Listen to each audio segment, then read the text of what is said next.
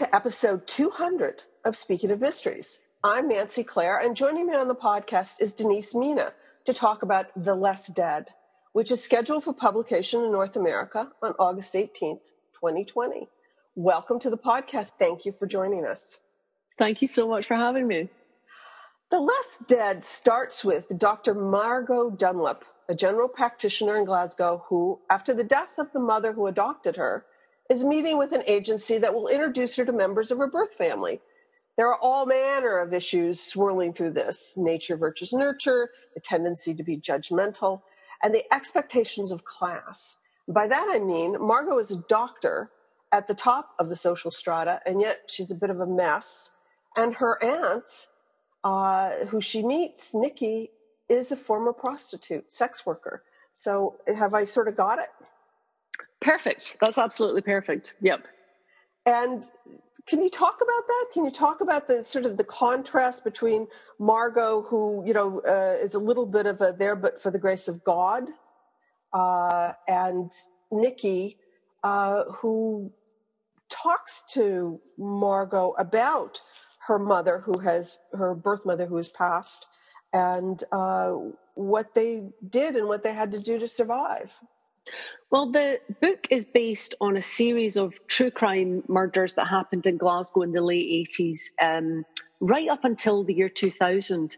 And there were 8 street sex workers who were murdered in Glasgow. And the very last one was a really lovely woman who came from a lovely family. And she was very vulnerable, and she'd had a terrible thing happen in her life, and she started using drugs, and she was murdered in the course of that. And she was very sympathetic, and her family were really sweet, and they would go on TV and they would appeal for information about her. And it was so striking how different it was to the other murders, the way it was handled, and the way the public responded, the way people spoke about her. Millions were spent on the investigation.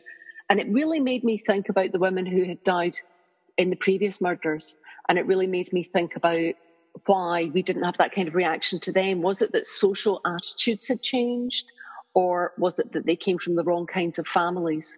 And so I wanted to explore that in a fictional setting. And the more I looked at it and the more people I spoke to who were around during that time, the more it became obvious that to really talk about the details of those cases would be a bit exploitative.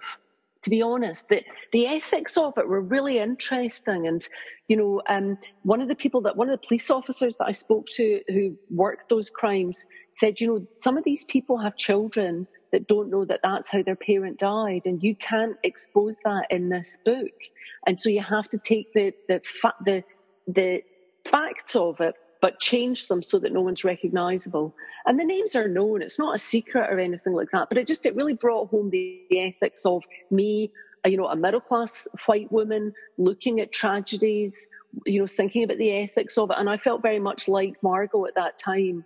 And so the book really became about Margo trying to find out what happened to her mother, trying to find out why nobody particularly cared, and also she starts to get letters from someone who purports to be the murderer, and it's about whether or not she is being stalked by the same person. Was it a serial killer? Why do we need the serial killer story?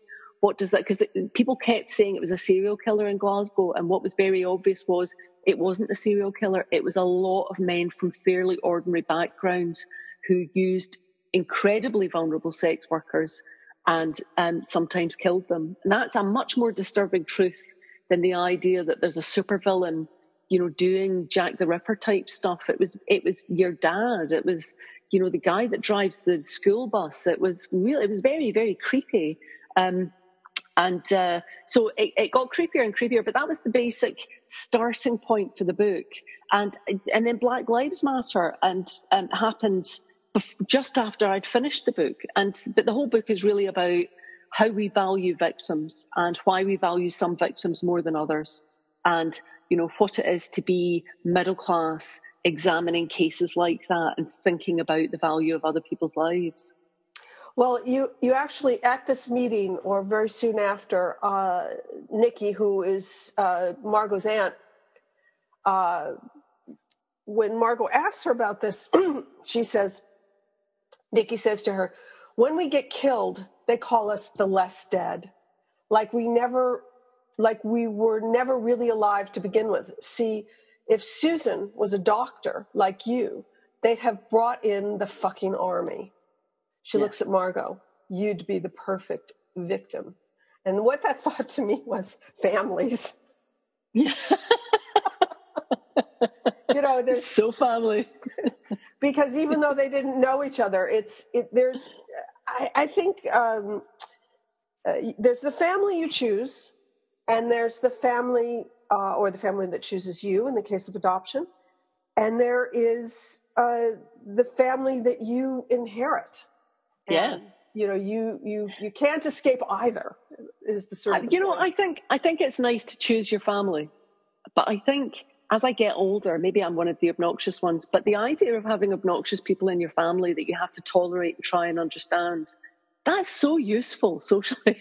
I mean, you can't just be with people who are like you. And, I come from a huge family. My mum was one of 15. And, I've got a lot of cousins, and we're all very close, and we're all very, very different.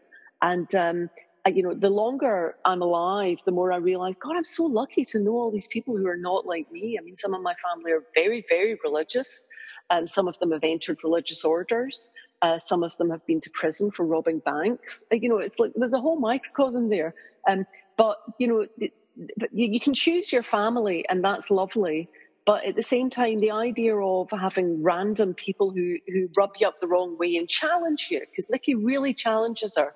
And I hope what becomes clear is Nikki's truth is as valid as anybody else's. And if you are a street sex worker and your friends are being murdered and no one really cares, how does that feel, to be termed the less dead, for nobody to really care because your lifestyles are chaotic? Well, exactly. The other thing I liked about this story so much was everybody in it seems to defy expectation. And that's something I find a lot in your novels. You go into it, Margo's a doctor, and Nikki is a former sex worker who has a friend, a close friend, a woman with whom she's in a relationship, maybe, Lizzie, who loves the football, and this is all, and who lives in a sketchy part of town. And so it's sort of, there are these expectations that each has of the other, and none of them are true, because Margo is a mess. She's a hot mess, not professionally. She might be an excellent doctor, but emotionally, and what's going on emotionally in her head, which is understandable. She's just lost her mother. She's just found out her birth mother was a sex worker. But I have a feeling that before all this, she was a bit of a mess as well. I think that's one of the lovely things is you think Margo's got it made. She's got everything. She's got a house. But everyone is sorry for themselves and thinks it's all right for everyone else. And I think maturing as a person and as a character is a realization that no one has it right. I was with this guy as a friend of mine, and he'd made it across the Mediterranean in a dinghy. And it was a few years ago, but we were in London and we were walking down the street, and we met this guy, quite a well-known guy, and he monologued for 25 minutes about his commute and what a nightmare it was to get the 2 underground trains in London for about 50 minutes. And I thought, he's not a bad guy. I've said those things, he's not a bad guy. I've done that moaning. But you think, whatever the company, please don't let me be that guy. I don't want to be that guy. And the thing is, Nikki thinks Margo's got it made. And, Margo thinks everyone else is happy and knows who they are. And by meeting each other and being so different, they kind of arrive at a different place. Well, yes, I you know what? I can understand. I can understand not wanting to be that guy, and this is, complaining about your commute is a quality problem. It is, though, isn't it? And it is going to increasingly be, a quality in the next few years, I think, because I think things are going to get a bit rough. I want to talk a little bit more about Margo, and this is a bit of a diversion, but we'll come back to the question. I'm in a crime fiction book club. And last month we read Conviction, which is your 2019 novel, which I have to say is my favorite novel of 2019. And I read one of the members thought Anna MacDonald, Sophie Buchanan, Sophie Bukharin, was difficult. And translated, Anna Sophie didn't go along to get along. You know, she spoke up and tried to save her own life. And I thought that was, among many things, the best thing about her. And Margo is also difficult. She wants to know who killed her mom, who wreaked such havoc on women that the police didn't see it as worthwhile. She wants to know who's sending her these letters. So let's talk about difficult women and the reactions they get, and why are other women still cringing at difficult women? I love difficult women. I consider myself one. Women. I love belligerent women. I think a lot of people make compromises in their life, and then they look at you and they think, you dress like a crazy woman, you have, you've got a career. I mean, I think it's difficult for people to not be resentful. If I saw me, Nancy, I'd be resentful. And I resent you. Yeah, I do. Yeah, no, I think it's fair enough. In the best possible way. Yeah. But I think lots of people shut up and don't say anything, and they train themselves to be quiet, and they train themselves to leave space, and they train themselves to sit small, to cross their legs and tuck their elbows in and not take up a lot of space, and don't fucking swear. And, if someone says something, you don't say anything, and that becomes their training. And you learn that from a very, very young age. But the women I'm really attracted to, and the men I'm really attracted to as well, are the people who say the honest thing. And I honestly think that comes from having a period of depression in your life. Is if you go through a period of depression in your life, you are quite reckless. I think it's a recklessness, and I think it's a kind of desperation. And if you are like that, and you are a bit blurty, and then all it takes is a willingness to apologise if you're wrong. So if you say to somebody, why are you saying that? I don't like that you're saying that. I feel like you're belittling me. And someone says, oh, I'm not doing that. I've actually got an ingrown toenail and I'm in a lot of pain. And then you say, oh, I'm really sorry. I misunderstood that situation. That's all it takes. Do you know what I mean? You can backtrack. But I think a lot of people make those compromises and are very uncomfortable with people saying uncomfortable things. They're very I mean, when I started out as a crime writer, it was very unfashionable to be a feminist. And people would say to me, are you not worried that people are going to see you as a feminist? And I would say, I am a feminist. And it was like, and I'd say, but, I'm not one of those, those feminists that everybody hates, that are really belligerent and argumentative and all that kind of thing. That's the kind I am. So, and then expectations are low, but some people are not going to like you for that, and they're going to feel that you're going to argue with them. And the thing is, I think that's fair play, because I will argue with you, but I won't hate you, and I won't fester, and I won't secretly, go away and say things behind your back. I'll say them to your face, and I won't carry it with me. And I think we would all be a bit better off if that happened more often. I mean, what you're seeing around Trump is this normalization of niceness around someone who isn't nice. And sometimes it takes one Australian guy to say, what? That guy, the guy who did the interview. Why is everyone not saying you're talking rubbish? Why are people not saying that? I mean, just being honest. You're not being nasty, you're just being honest. But I have had that reaction to Anna a lot, and not just from women. And it's people saying, there's some sort of nebulous not niceness about Anna. And actually, Anna is very depressed and a bit frantic. And that's why she's saying the worst thing you can say to people all the time. She's not doing it to be nasty.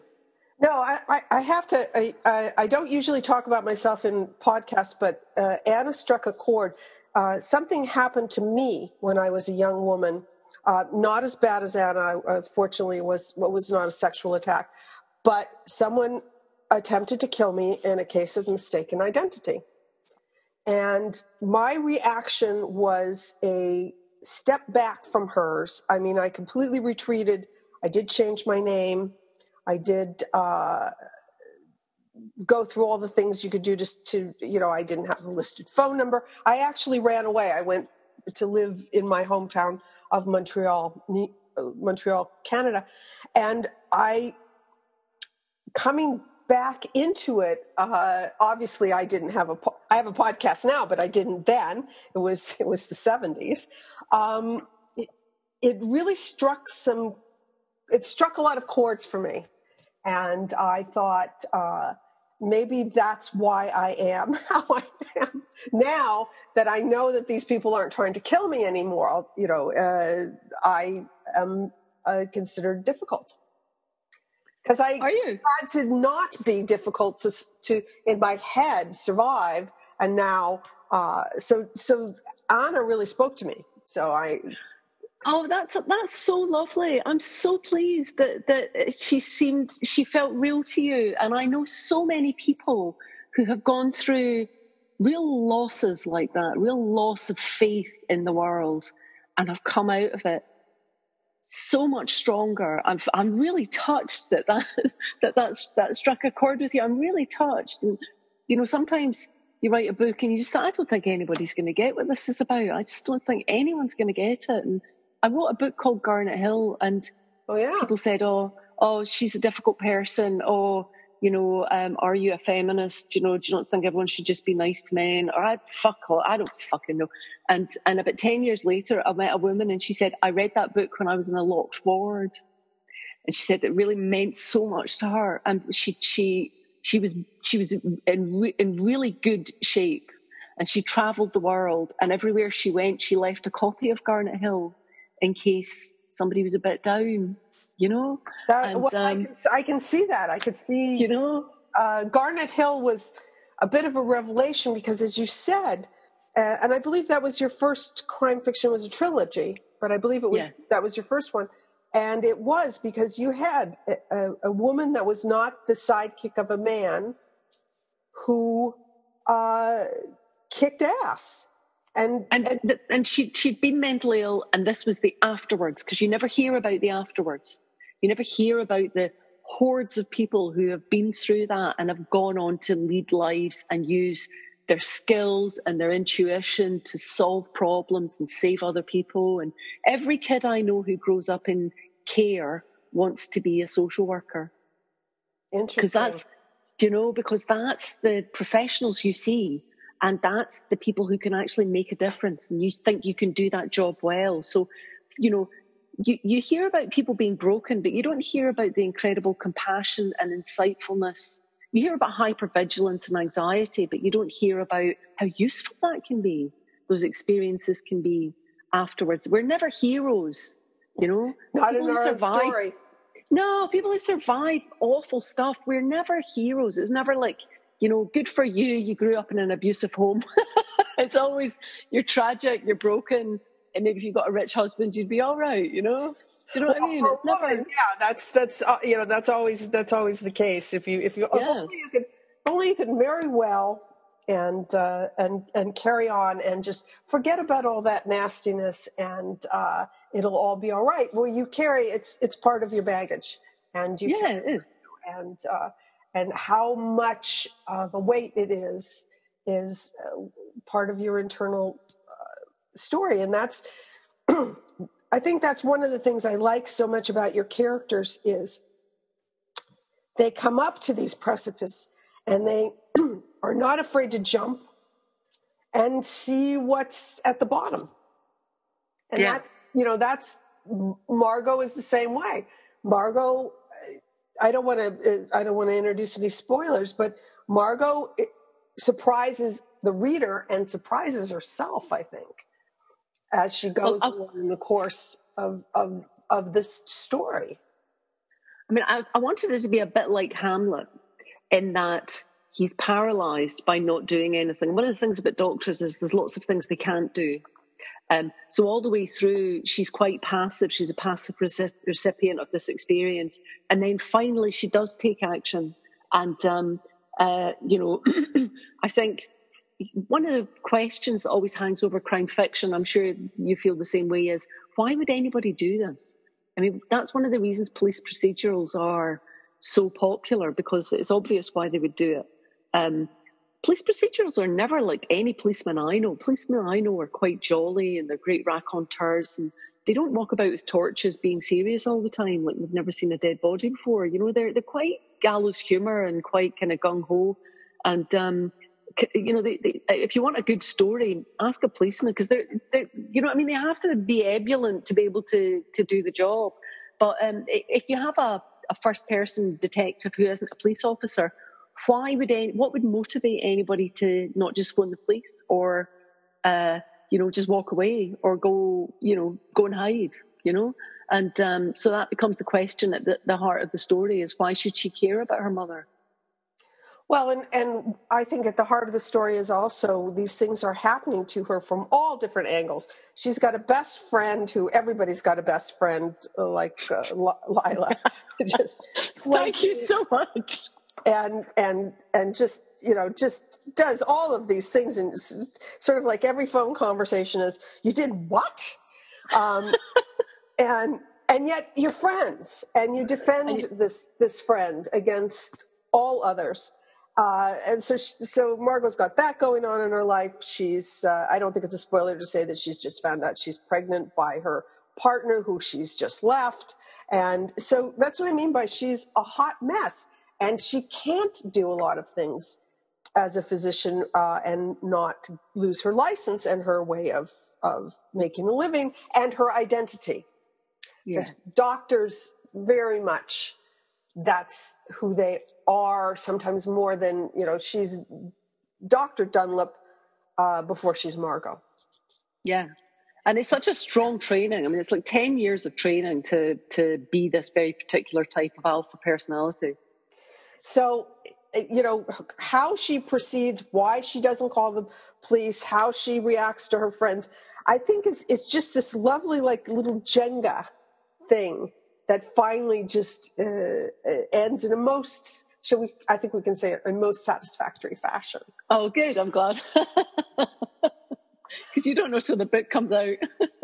So my last question is usually, what are you working on now? And so, but where I'm gonna maybe ask you to combine two questions, which is, what are you doing to stay sane? And I say that with humility, because it is wonderful, and we are so fortunate to be in a position where we can think about that. Like, what am I doing to stay sane, as opposed to what am I going to do to feed my family, and what am I going to do to pay the bills, and what am I going to do to keep the electricity on?